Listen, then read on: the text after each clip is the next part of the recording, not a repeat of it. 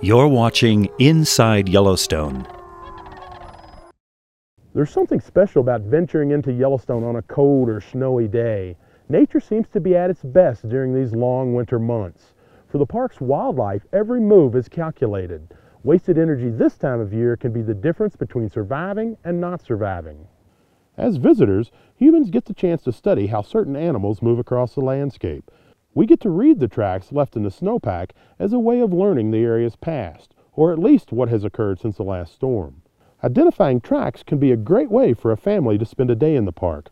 Whether you are exploring from a car on one of the park's plowed roads or from skis along a trail, take some time to recreate what the animal tracks are telling you.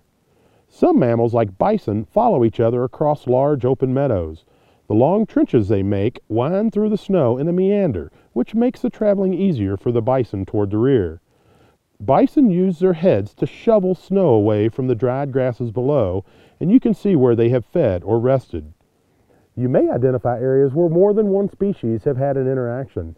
It could be where wolves have tested large mammals like bison, or where a coyote has pounced through the snow while hunting rodents.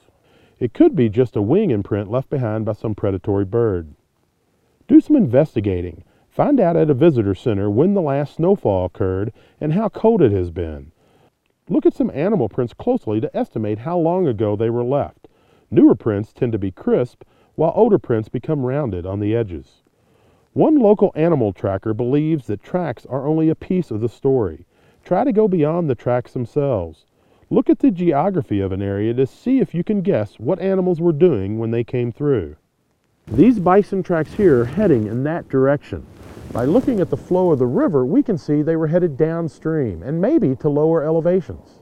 By spending a day studying animal tracks, you can develop a deeper understanding of nature. In the long run, the more we understand wilderness, the more likely we are to protect places like Yellowstone National Park.